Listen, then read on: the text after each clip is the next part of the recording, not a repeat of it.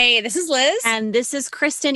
We have a lot going on this week. Well, we know A lot. you probably do too. But you know what? This episode, Liz, I could not stop thinking about this, especially with all that's been going on with the York School District, which, by the way, is like 2 hours from me. I know. Funny how that works. Know. For those of you who have not been following the news like we have, and the word York School District does not ring a bell, that's the school district in Pennsylvania that came out with a banned book list. Yes, in the year of our Lord 2021, banned book list, including such very scary titles as Matthew Cherry's Hair Love and the little board books about Martin Luther King. Yeah, Rosa Parks. Controversial stuff, Kristen. Yes, super controversial. And, the good news is, hooray for activism, hooray for amazing students who stood up, had their voice heard, because this actually did get overturned. But guess what? This isn't the only school district. This is happening all over the country. And so we decided that we really wanted to rerun one of our favorite episodes with Meena Harris. Yes, that Meena Harris, right, Liz? Yes, it's amazing. It's one of my favorite interviews. We talked about the importance of diverse children's books and representation in children's literature, especially because she is now a 2-time children's book author herself. It's a great conversation. And as you might hear, this was recorded a little ways back. So we talk about her Aunt Kamala at the time. We were talking about then Senator Kamala Harris. So things have changed a little bit, but one thing that has not changed is the importance for diverse books for children. We hope you enjoy this episode and get as much out of it as we did.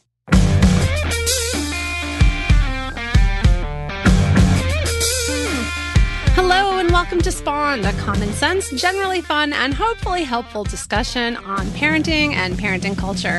Hey, I'm Liz Gumbiner, and along with Kristen Chase, we're the founders of CoolMomPicks.com. Sadly, Kristen is away from us this week, and I know she will be extra sad to miss this guest because today I get to talk to the one and only Meena Harris about her brand new children's book, Kamala and Maya's Big Idea, and why representation matters in children's books. And I'm really excited to chat with her, so I'll be back with Meena right after this.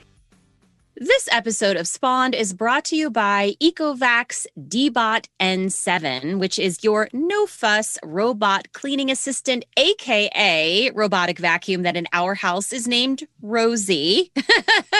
It's ready to vacuum and mop your floors in one go. Yes, it will vacuum and mop. Its high-performance 2300 PA suction power removes dust and dirt hiding in floor cracks and carpet, all at surprisingly low noise levels. The Smart Navi 3.0 mapping technology creates a systematic cleaning path with fewer missed spots, which I can attest to. I have to say, I may have taken a photo of the beautiful things it did on my carpet. And the Osmo mopping system allows for simultaneous vacuuming and mopping using precision water control and auto carpet detection, which means it knows when it's on the hardwood floor and it knows when it's on your carpet so your carpet doesn't get wet. So with this D-Bot N7, you can enjoy a deep cleaning every day. And check this out. We have an amazing deal. If you go to Amazon.com, make sure that you search for Ecovacs, that's ECOVACS, D-Bot N7, and you use the code CLMOM300. When you combine that with the offers that are already on Amazon, you will see them, I promise. You're going to get this robotic vacuum for $299.99. That's just under $300. That's over $150 off the price that you're going to see when you go to the page. And that is through the 7th of October. So go to Amazon.com, look for the Ecovacs D-Bot, D-E-E-Bot N7, use the code CLMOM300, all one word, plus the on-page coupon, and save over $150 on this awesome robotic vacuum.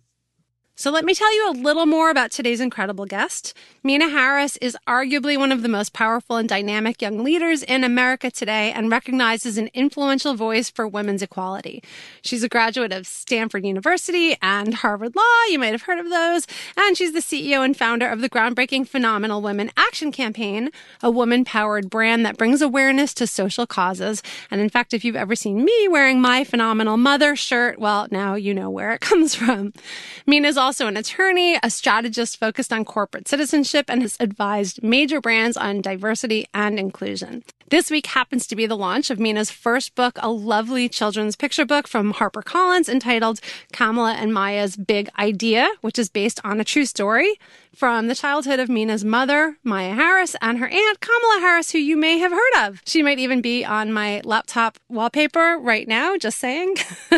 Mina's book has already been praised by Stacey Abrams, Elizabeth Warren, Megan Rapinoe, Soledad O'Brien, and us. It really is wonderful. And on top of all this, Mina is the mom of 2 daughters, and they're living in San Francisco. And we are so happy she spent the time to join us today. Welcome, Mina. Hi, thank you so much for having me. I'm so excited to be here or be with you. I'm like, we're not here together, but virtually. I'm so excited. Thank you. Yeah, we keep saying that this podcast is like our social life, our actual social life. Yeah. I'm seeing you as much as I'm seeing my own mom these days. So. Oh, man. So true. Gosh, it is a tough time. Yeah. So how are you doing these days? Like, what is it like parenting in San Francisco right now? You know, I think for our kids, they're pretty young still. And so the main disruption for them is just not, going to preschool and, getting to see their classmates and their friends. We've done, virtual like FaceTimes and things like that for them to connect. So that's been good. But yeah, we don't have, like formal homeschooling requirements, which I do not envy and do not understand how parents are surviving right now who have to do that. It sounds like, it's like 3 full-time jobs that we're all,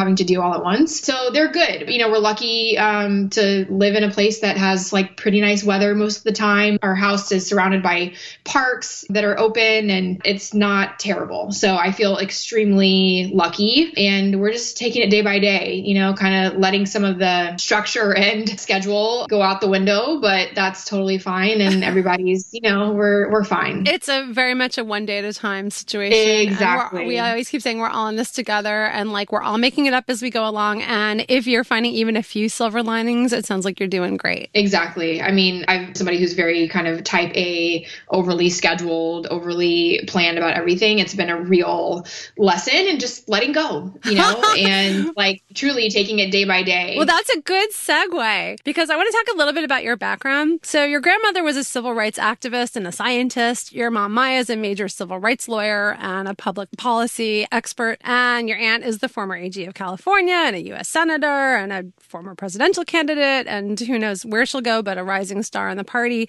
So I can only imagine what your upbringing was like. And I'm hoping you can share just a few of the things about your own childhood that help kind of make you the person you are today, type A and active and community oriented, because honestly, not everybody takes after their parents. For sure. Yeah. I mean, now for me as a parent myself, I have such appreciation for how I grew up and how formative that was for me. And I think all the time about we're living in different circumstances and times, but how do I really pass it on to my own daughters? But growing up for me, I was surrounded by these incredible, powerful women. It was sort of like all women. I joke that it's like the opening scene of the Wonder Woman movie where they're like on this all female sovereign island nation. That's the best part of the movie. Like the Amazon stuff. And that's like what my worldview was. It was my mom, my grandma, and my aunt. And I did not know about men and leadership. And it was just like all women running things and doing things. And it was incredibly important for me to see that and to see women doing good in the world and to see them leading. It was a huge source of pride for me. And again, especially now as a mom myself, but as well, and this all kind of goes back to my grandmother. Kamala describes the way that they grew up with her as like being surrounded by adults who were marching and shouting for this thing called justice is the way that she talks about it. My experience, of course, was a little bit different in that I didn't grow up in the 60s, but it felt like that in the sense that it was just all around me all the time. And part of that was dinner table conversations about social justice or whatever was, happening in the world at that moment from the perspective of social justice. It was my grandmother taking me to the grocery store and telling me why we weren't allowed to eat grapes because we were boycotting grapes, right? I mean, she was such a great example of everyday activism and, waking up every day with a commitment to do good and to do her part. And that was very much the values that I was raised around. I think it's probably a little bit more intense or like aggressive for the average person where it did feel sort of just like nonstop around me, all the time. But my biggest learning from that is that it has to be continuous, right? It doesn't necessarily have to be every single day at your dinner table. I mean, we're all exhausted and juggling a million things, but you do as a parent have to, decide like I'm going to commit to raising my kids in this way. I'm going to commit to talking to them about issues in this way and exposing them to issues in this way and show them through action, right? What it means to do your part, what it means to give a damn. As I said, I think about that every day in my own parenting. And I feel so lucky that I grew up in that household, and I'm trying to figure, we're all figuring it out, but how can I emulate that? How can I pass it on to my own daughters? You're doing a lot. I mean, you do so much. I knew how much you were doing, and then I read your bio and realized you were doing even more than that. So what inspired you to want to write a children's book and kind of add that into the list? Yeah, like the book was not ever on my roadmap. It's kind of wild. That was never like a dream of mine to become an author. I love writing. I love reading books, but it was never sort of like, oh, that's something I want to do one day. And it was very much in line with, as I said, these values I was raised with. You see something, you do something. And if you see a problem that needs to be solved, like go solve it. So the first sort of inspiration for me was becoming a new mom myself and reading kids' books with my now older daughter and reading the classics, Goodnight Moon and Where the Wild Things Are, this great, body of iconic children's literature. But at a certain point was like, where are the girls? Where are the Black children? Mm-hmm. There came a point where, we were coloring the skin in with a brown marker or changing the pronouns from he to she to they, right? And I felt there was a huge lack of representation for kids that look like my daughters that have brown skin and curly hair, right? Or who are being raised in families where we talk about things like social justice. And it coincided as well with, this moment of coming out of the 2016 election. And I think in many of the same ways that I was inspired to start Phenomenal, thinking about, how do we talk to people about this stuff? How do we, get parents to think about, raising their kids in this way? And what better way to do that than to honor this family story and also the values and lessons that I learned from my family and pass that on to other children, including first and foremost my own, right? And memorializing that for them. That sounds so much like what we hear from many authors and entrepreneurs who are also parents, that parenthood was the turning point for them to refocus and think, oh, I want to do something for my kids. And so it's interesting that you talk about that as well. And I'd love you to just share a little bit about the book. It's called Kamala and Maya's Big Idea. And I know it was inspired by a true story, though it's not exactly the story. And I actually like how you talk about this. Can you give us kind of a quick rundown about the book and who it's for? Yeah, so it's about two sisters named Kamala and Maya, and I don't want to give away the whole plot. That's very creative, by the way, the names. I love the names. Yeah, so they are their real names. They are two sisters. It's based on a childhood story of them growing up, and it is about these two sisters, seeing an issue in their community, seeing, as I said earlier, like a problem that needs to be solved, and they go do it. They come together with each other, with their community, and decide, we're going to do something about this, and we're going to go after this big idea and make it happen. Ultimately, I think it's an incredible lesson and early lessons around community organizing, right? Bringing your community together, leaning on your community to do something good for your community. And so as much as it's very much about girl leaders and seeing powerful, fully developed, relatable girl characters as the main characters, which I think is also hugely lacking in children's literature still. It's also about community and making positive change in your community wherever you can, however you can, right? It's about the fact that all of us have a role to play, no matter how small. And in the case of this book, it's literally in their backyard, in the courtyard of their apartment complex is where they decide they want to see change. And I think it's something that we can all take away, right? That there's something that each of us can contribute. We can't do everything, but everyone can do something. And right now, in this moment that we're in, it's just like do anything, right? And I think it's even more potentially relevant for parents in this moment with the pandemic, where not only are we, seeing incredible acts of humanity and people just doing good, but also that the small acts really matter and really make a difference, whether it's going grocery shopping for an elderly neighbor or making a mask for a frontline worker. So they come together and they persevere in the face of no, of adults telling them it can't be done. You're too small, you're too young, it's too expensive, and they figure it out. It's such a great story for all children. I think that's another really important message, which is that this isn't just a book for girls. It's not just a book for brown girls, right? This is arguably more important for boys to read and to see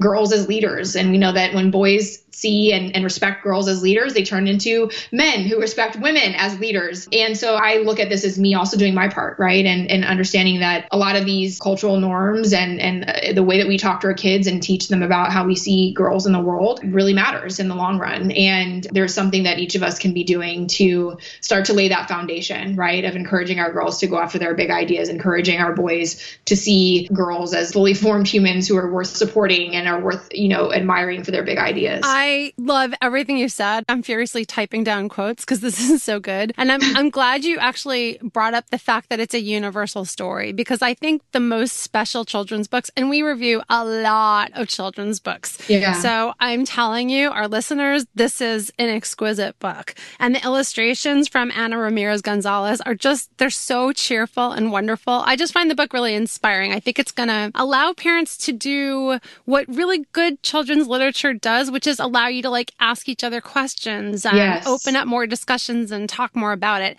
And even though it's really about the power of organizing and doing things for your community, I'm glad you brought up that one line, because this line, it punched me in the gut when you wrote, no one could do everything, but everyone can do something. Right. I thought that was really special. I think sometimes we think we can't do enough, or the problems in front of us seem so overwhelming that we don't know where to start.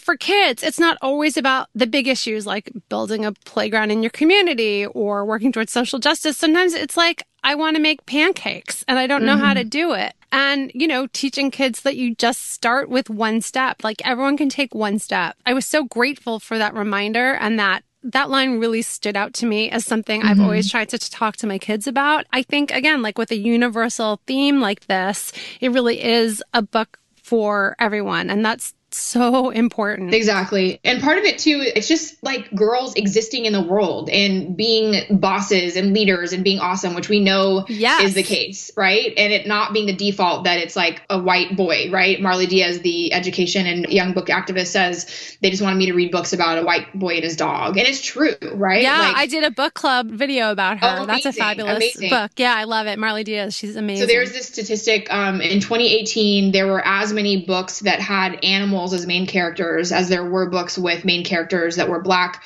Latinx, Indigenous, and Asian combined. Wow. And part of it for me, back to what you were saying about it being a universal message, is that it's not called the girl power, organizing book or how to be a powerful girl, right? It's just they're in the world existing in their power as they do. And I wish that was the default, right? I wish that was something that we could, be expecting, that it's the girl characters that are the main protagonists. And so, as you said too, you can take away so many things from it, right? It's not about how to be an activist. It's not, I think there's all this stuff out there that's surely super important, how to talk to your kids about race, but feels so much more, kind of clinical, right? Whereas, as you said, it's about problem solving. You want to go make pancakes. What are the steps that you have to take to figure it out, right? Who do you need help from? How do you ask them for help? How do you get it done?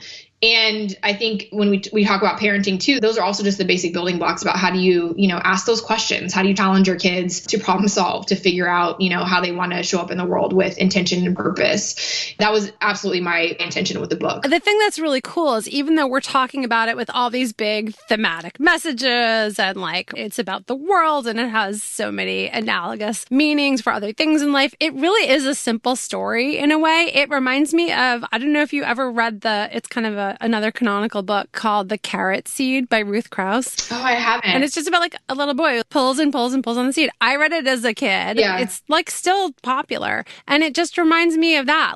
It's kind of a classic story about kids wanting to do something and working hard until they do it. And that's just a very simple, very good lesson at its essence. And I really like that.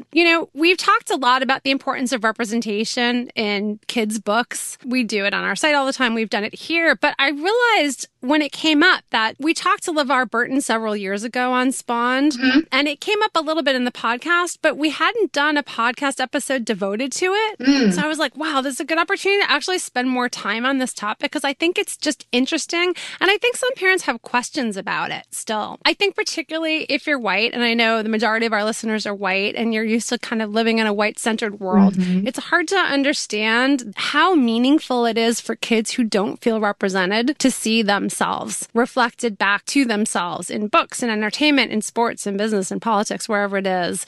So I was just hoping you could talk a little more from your perspective about the importance of representation in general. Sure. I mean, it's really straightforward. When you see something existing in the world and you see yourself represented either as, a female president or a Black president, to just use a recent, relevant example, Yeah. You see what's possible, right? You see that I can do that too. If he did it, if she did it, then that is possible for me too. And other people need to see that it's possible also. Well, one of the things you mentioned previously, which I thought was great, was how important it was for boys to see strong female leads and heroes in books, because it just normalizes the ideas that, yes, girls are bosses and girls do things.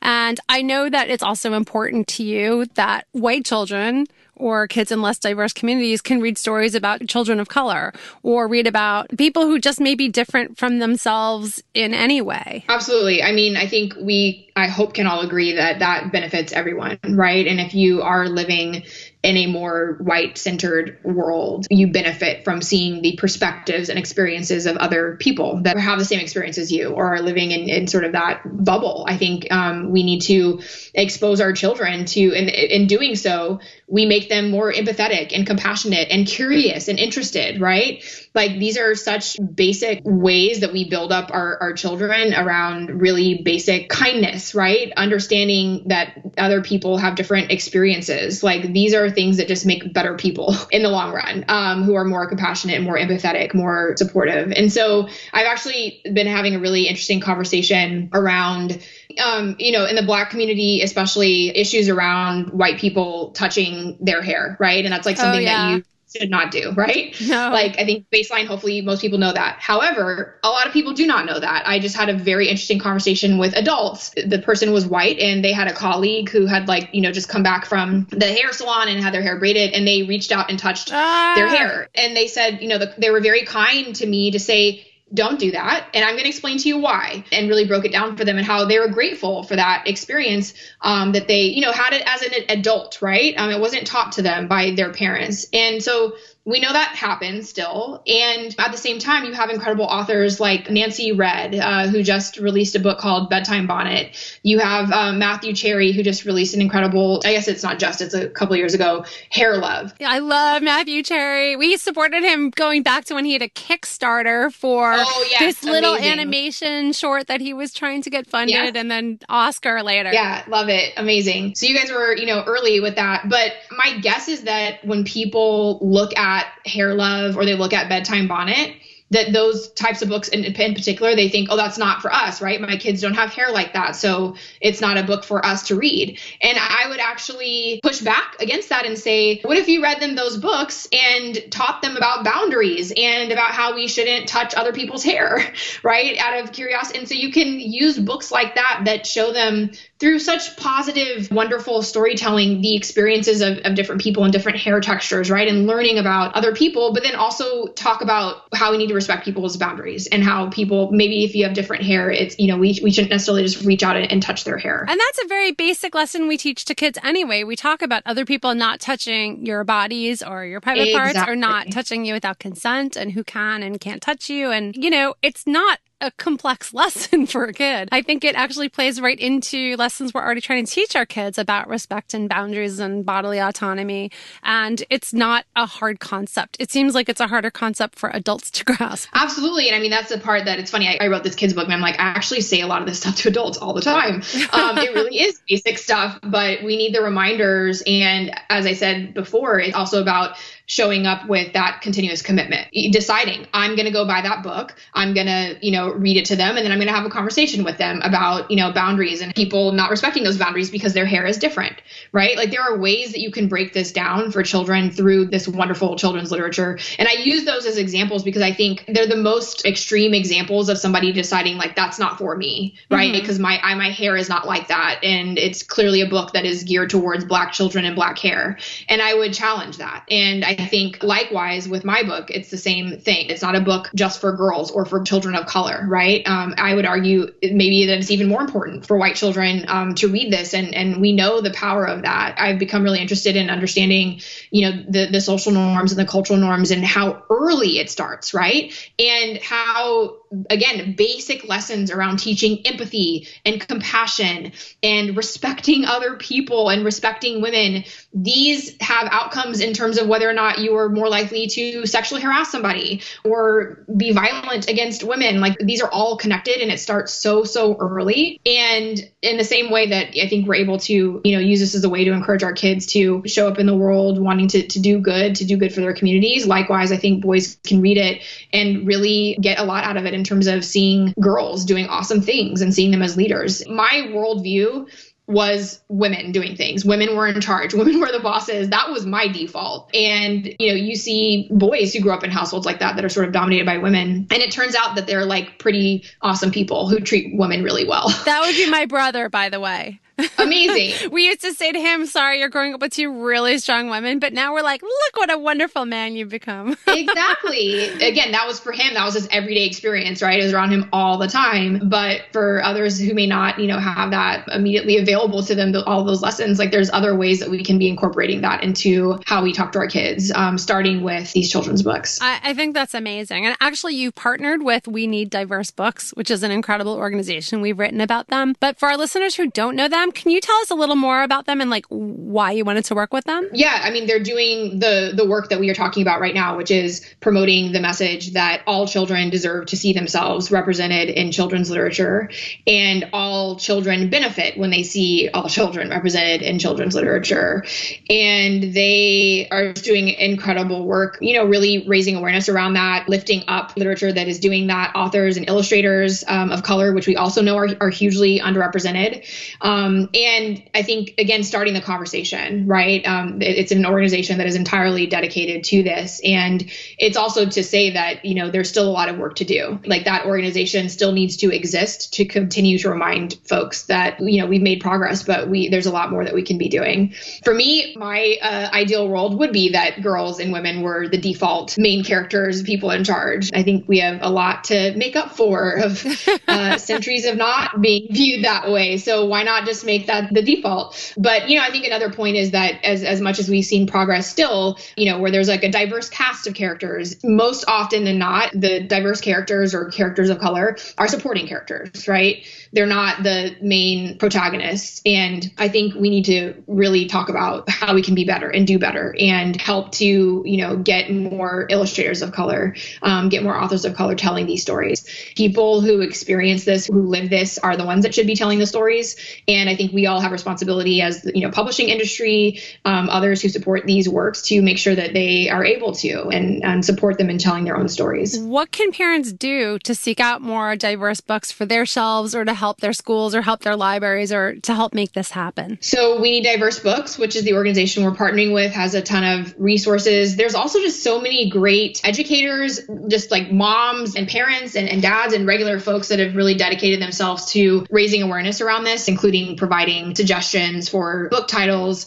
Part of it too is just asking yourself, like looking at the books that you're reading your kids, and if you notice that there's not as much diversity, there are tons of books out there now that you can incorporate. And so I think it's really about just committing to that. And if I may say so, Cool Mom Picks is a fantastic resource for this. We've had a diverse group of writers over the years, all moms, that are really committed to diversity in children's literature. And I think some of our book roundups are the best. One of the most popular articles we ever wrote, it was back in early 2017 at the beginning of family separation, which that's a whole other story. It was about 9 lovely children's books about the immigrant experience to help encourage more kindness and empathy. And it gave me so much hope that parents want to do the right thing and raise kids to do better than maybe how my generation, I'm close to your mom's age, so better than we've done. It gave me hope. And often, when there's problems in the world, we tend to respond to them by sharing children's books with parents that we think can help them address some of the things that kids hear on the news. And speaking of that, I would be remiss if I didn't mention this has been a really tough week, and in particular for the Black community. And we're thinking about how do we cover it on our site, and what kinds of books should we share, and how can we help parents help their kids make sense of what's going on. And I know there's really specific books that we love, like, I don't know if you know Something Happened in Our Town. No, I haven't heard of that It's one. really good. It's by Marianne Solano, Marietta Collins, and Ann Hazard. And it's about a shooting of a Black man by a white police officer and how two different families, Black and white, discuss the issue in their community. It's really, really good. It's powerful and made for kids. It's excellent. But it's on the nose, right? I think a less obvious point is that books like yours that have universal themes and situations, but more diverse representation, also can help kids work towards empathy and anti-racism and help them get to the place where we first see everybody as human and worthy of life and happiness and livelihood. And I think that your book counts among them. Thank you. Yeah. One thing you said earlier that I want to respond to that I think is really important just in terms of giving parents some, tips around how to approach this, which is something that I do. It's also what Phenomenal does, which is thinking about the moment that you're in, right? And being able to get some of these tools to talk to your kids about what is going on in the world. So you mentioned, providing resources to talk about immigration while we were seeing family detention happen. And I think that that's really crucial for, again, kids to understand what's going on in the world, the different experiences of people who are not like them. And it's an incredible way to be able to educate them, right? It becomes much more concrete and real for them in that way. So it's something that we do as well, right? Thinking about what's going on with coronavirus, for example, or police killings, and how do we talk to our kids about that? Something that really stuck with me, I interviewed Lauren Underwood, who is now a congresswoman. This was during her campaign.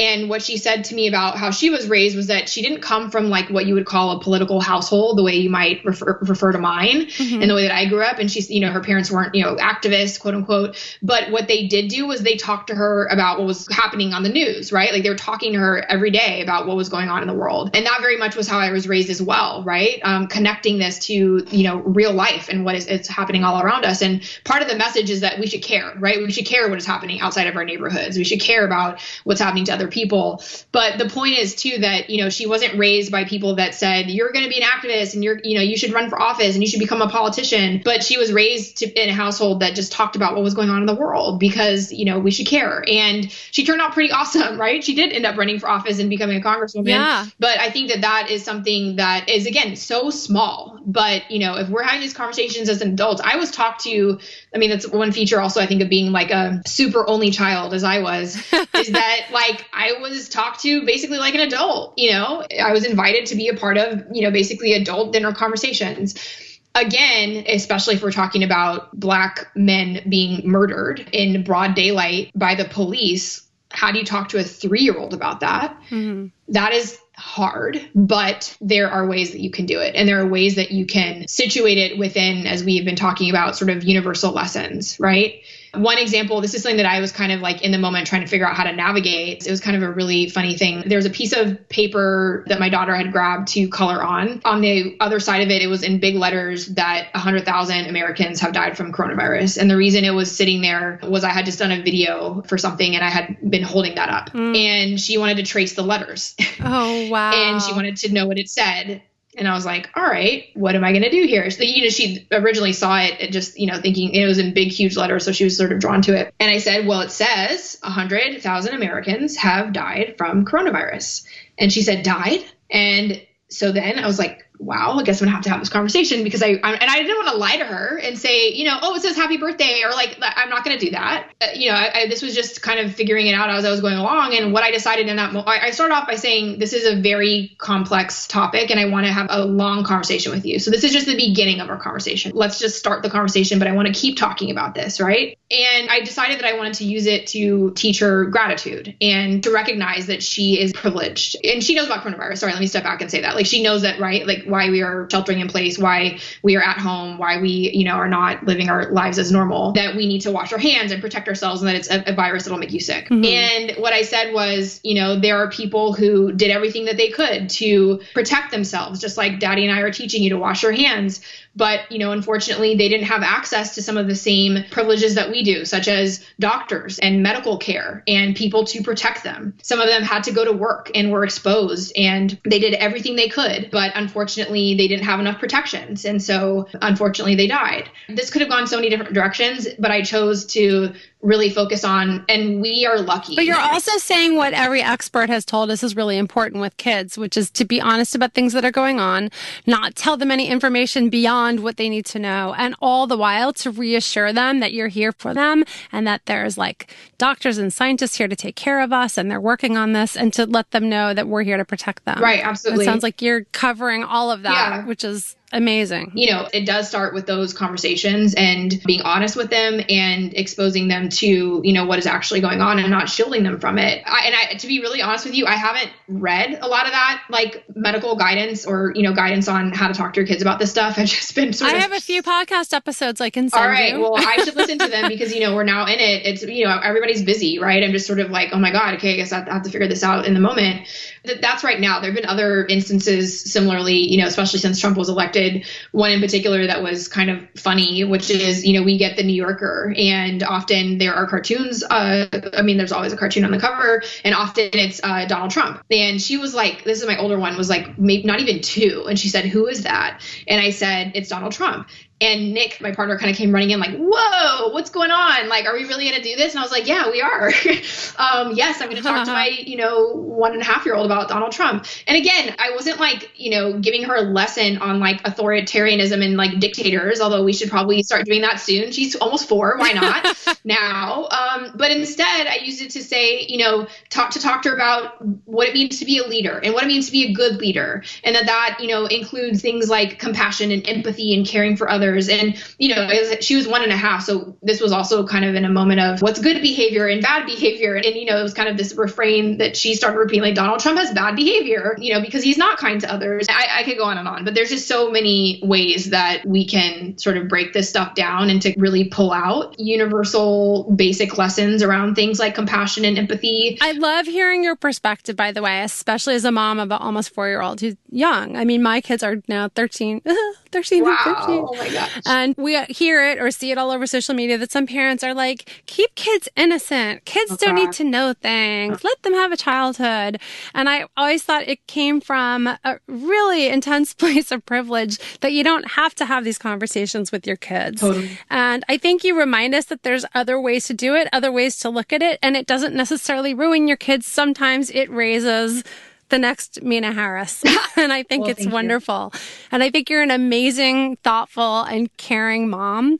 And I could talk to you for like another hour. But let me ask you just one more question, because I just love hearing about how you're parenting your kids based on how you were parenting. What's your greatest hope for your own girls? I mean, my greatest hope is that they can do anything they want and they won't have to experience sexism and racism and any of these other challenges and barriers. But part of what I think about in terms of my parenting is I want to be real with my kids about what they have to do in order to succeed in the world and to achieve in the world, which is to say that it's going to be hard and you're going to have to work really hard. You're going to have to, you know, in my family, as in a lot of, I think, Black families, we say you have to work twice as hard to achieve half as much sometimes. So I really think about, you know, how do I raise them in a way that is hopeful and reminds them that they can do anything. I was taught that you can do anything, you can be anything, but it's going to take a lot of hard work. And you can never give up. You can't take anything for granted. You can't cut corners. You know, nothing will be handed to you. And that's exactly what my grandmother and my mother told me every single day. And part of what I think about with the book is I've seen this quote from someone, I saw it on like Instagram one day, where it was like,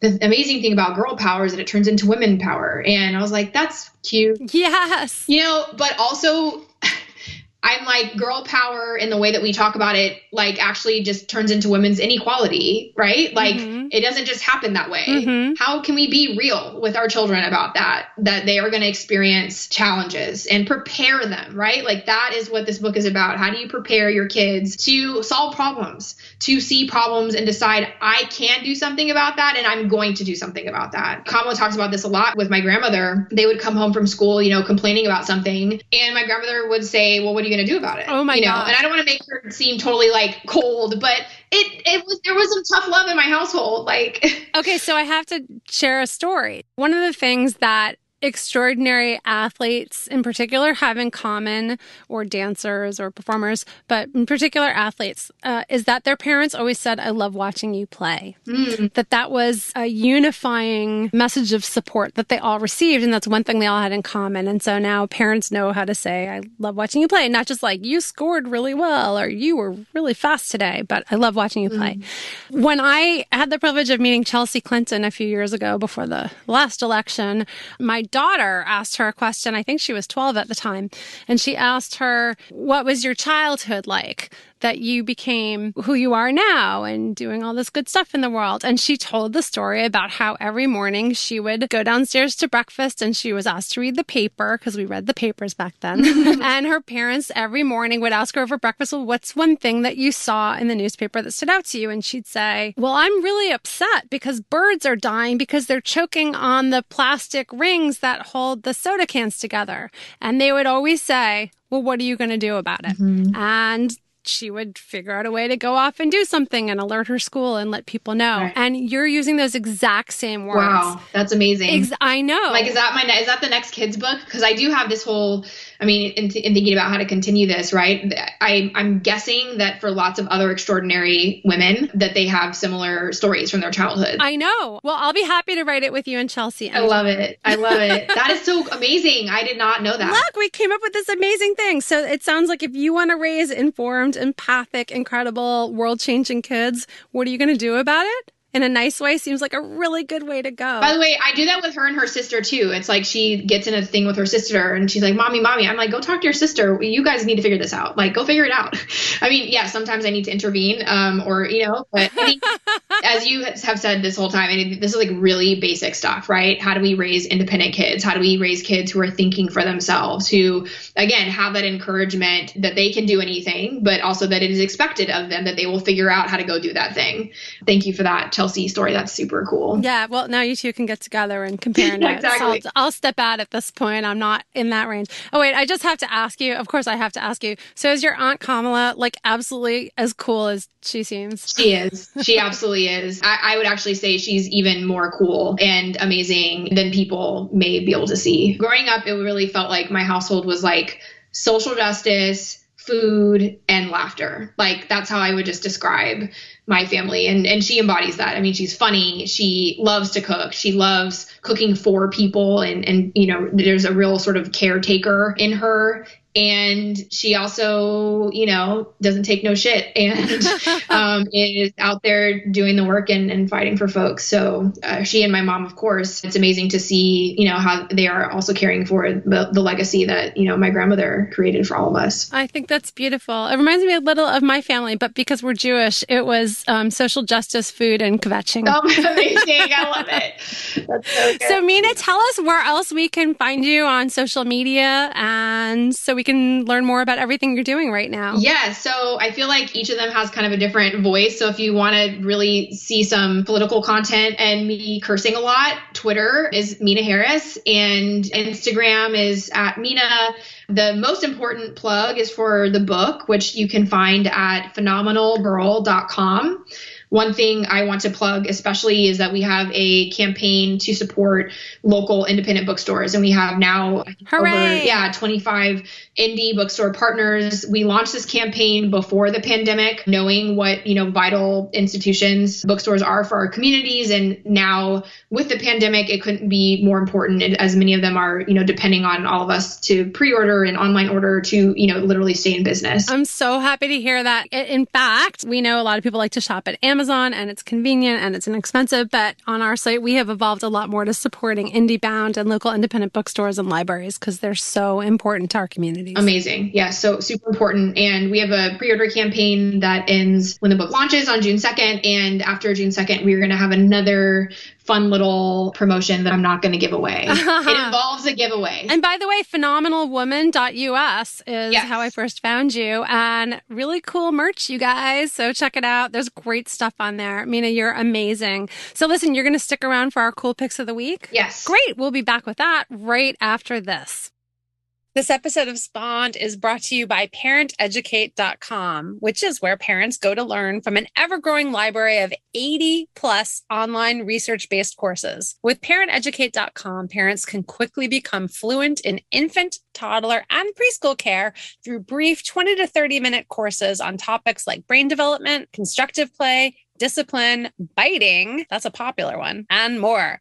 Parents who sign up for ParentEducate.com's 7-day trial even get free access to the entire catalog of courses for a whole week. Childcare Education Institute is the #1 trainer of pre-K and daycare teachers, and they are the ones behind ParentEducate.com. So all the courses are packed with the same information and techniques taught to leading early childhood educators. The courses are available 24/7 on any device and can be started and stopped at any time, allowing families to conveniently learn how to parent like a pro, because we know you're all busy. Go to ParentEducate.com to sign up for a free 7-day trial. That's ParentEducate.com, and use code CMP21 at checkout so you can get 20% off once your trial ends. Again, that's ParentEducate.com using code CMP21, all one word, at checkout, and you'll get 20% off once your trial ends.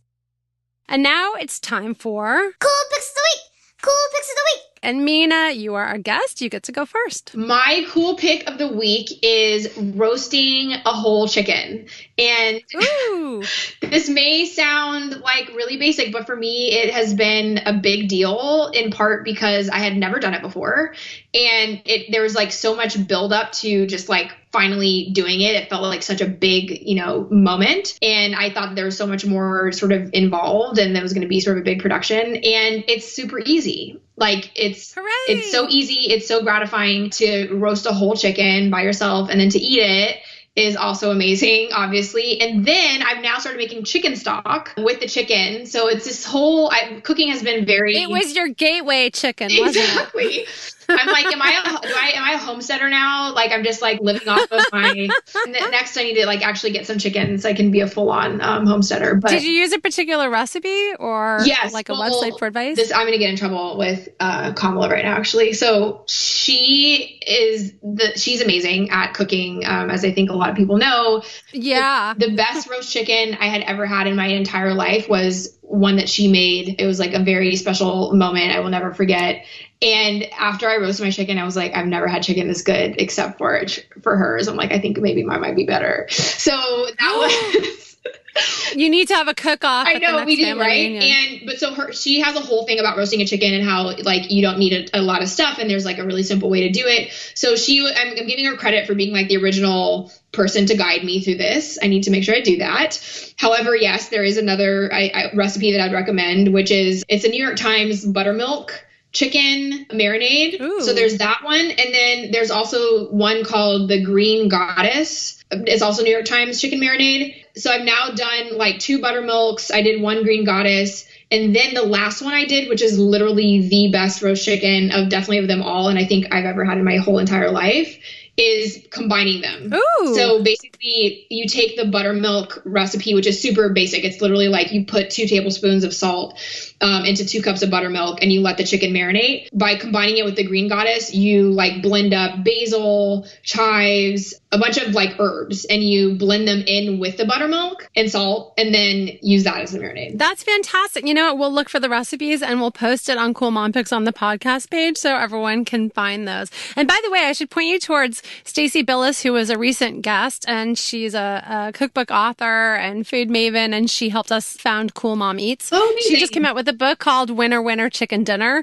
That's amazing. And it's just like 50 chicken recipes, and it starts with roasting a chicken. So you might find some really good stuff in there. It's got kind of family-friendly ideas in mind. It's really easy, and I love it. Yeah, I mean, I have to admit, and this is like so embarrassing because I had never done it before, that the first, like I almost fainted, like cutting the neck and then like cutting the wings. It was really, I did not expect it to be like that. And now I just feel like I've unlocked this whole new world of just like roasting chickens like it's nothing. It's amazing. I love it. So it's very empowering. I totally get it. I mean, I'm just still baking bread and feeling really good about that. So I can only imagine getting onto the full chicken. Yeah. So my goal pick is a totally different direction. I want all our listeners to make sure they complete the U.S. Census. That's good. Mina, have you filled it out yet? Oh, yeah. And actually, thanks for the reminder. I was doing a lot of promoting that to folks to do it, and I should keep doing it. But yeah, it's super, super important. Excellent. That's so good. Yeah, all you have to do is go to my2020census.gov. This is not an ad. This is democracy, you guys. It takes less than 10 minutes, maybe even 5 minutes. It's so easy. It's confidential. I think some people don't fill it out because they're nervous about it. But here's what's important to know is it makes sure that our communities get the funding that we need for healthcare, Medicare, hospitals, schools, so much more. And we're talking about like nearly $700 billion every year.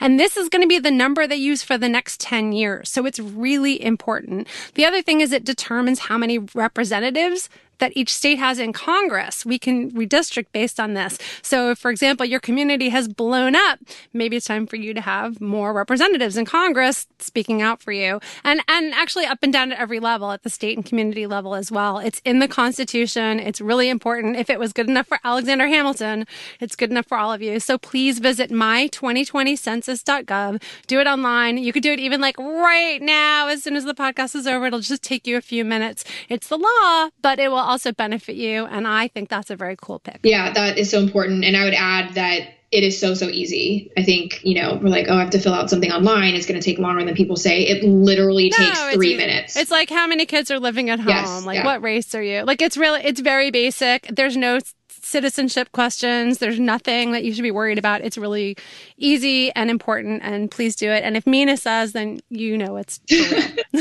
Do it. Well, that's it. I hope you enjoyed that as much as I did. Wow. Thanks to our incredible guest, Mina Harris. As you can tell, I really could have talked to her all day. We probably will another time. And hey, thanks to all of you for joining us for another episode of Spawn. Huge thanks, as always, to our engineer, John Bowen.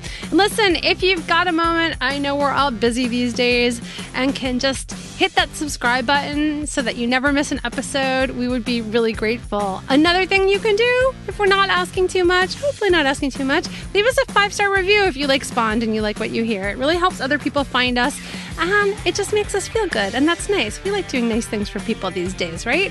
If you've got an idea for a future show or want to say hi, feel free to reach out at Cool Mom Pics on Twitter, Facebook, Instagram, and now on the TikTok with the kids, just to embarrass them. We're there. You can always drop us an email, spawned@coolmompics.com. You can also join us in our Spawn podcast community on Facebook, where we chat about everything. Just search for it on Facebook. You will find it pretty easily, or through the Cool Mom Pics Facebook page. Thanks so much for listening to Spawned. This is Liz. Kristen will be back soon. Happy June, everyone. Have a great day.